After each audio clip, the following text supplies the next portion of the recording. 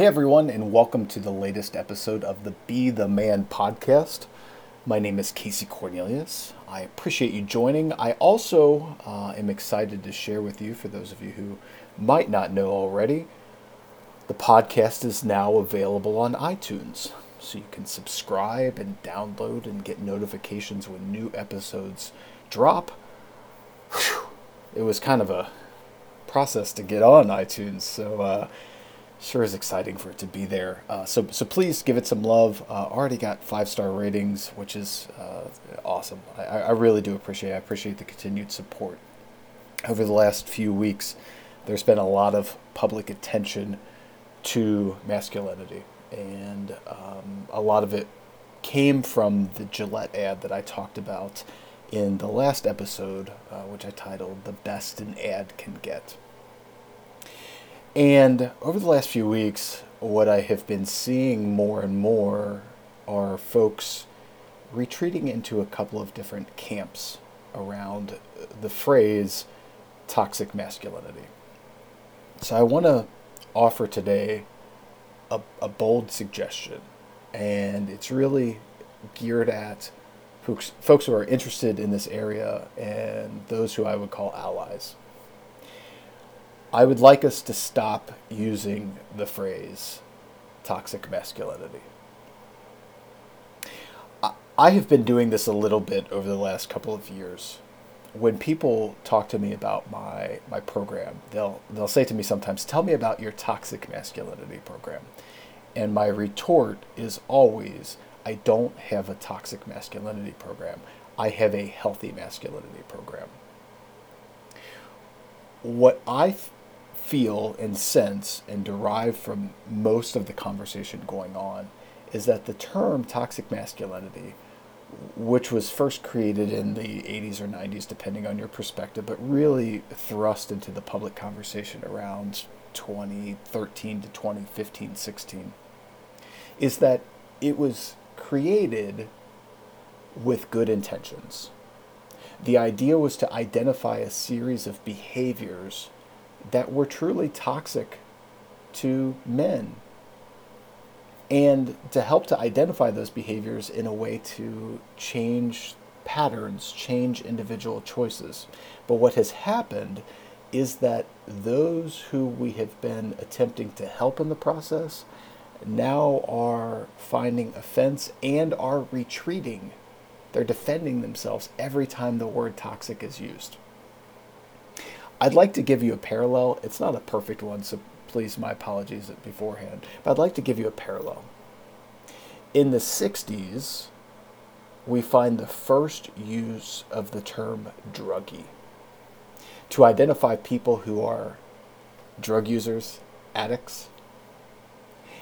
And it was used to identify a problem. It was used to identify and in some ways shame those who are engaged in the behavior, as a means of inspiring them to change. Over time, that term morphed and altered in, I think, good and positive ways. Now we talk about things like addiction and addicts and dependency. Fast forward to today, when we think about use of opiates, prescription drugs, we reference this not by using phrases like druggie or addict. Instead, we talk about the opioid crisis because we're interested in looking for solutions and also evaluating the multiple pathways that have contributed to the cause of the problem to begin with. When I talk about masculinity, I always reference the spectrum of healthy or not, because I want us to be able to come down to an evaluation of our behaviors, our thoughts, our processes, so that we can ask the question, is this healthy or not? And if it's not healthy, what is an alternative choice? What can we do differently to get closer to that spectrum of health as opposed to not? The phrase toxic was used with good purposes, good intentions, but it has become the druggie of this conversation. The last thing that I would say about this, and I know that this is going to rile some people up, and I understand it. I also think for those of us who are allies in this, those of us who are attempting to create a better path and inspire people to better choices, I also think that the term toxic has become a hammer in which we punish people for behavior that we don't find positive. And here's what I would ask you. If we continue to beat people over the head with this hammer, do we really expect them to change? Do we really expect them to self-evaluate and look for more positive or healthier alternatives?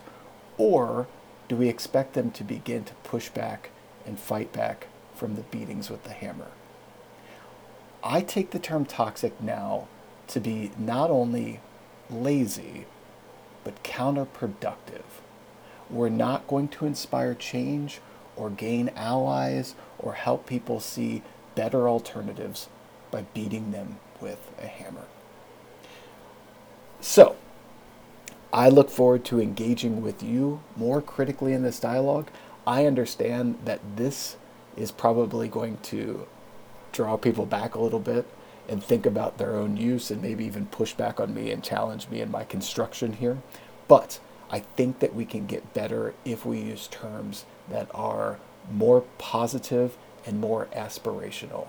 I would suggest, instead of toxic, to frame things in the spectrum of healthy or unhealthy. I look forward to continued dialogue with you. If you want to engage on social media, please use the hashtag #BeTheMan. That's hashtag #BeTheMan. And until next time, I appreciate the continued support, the downloads, the shares, the likes, and the conversations. Thanks, everyone.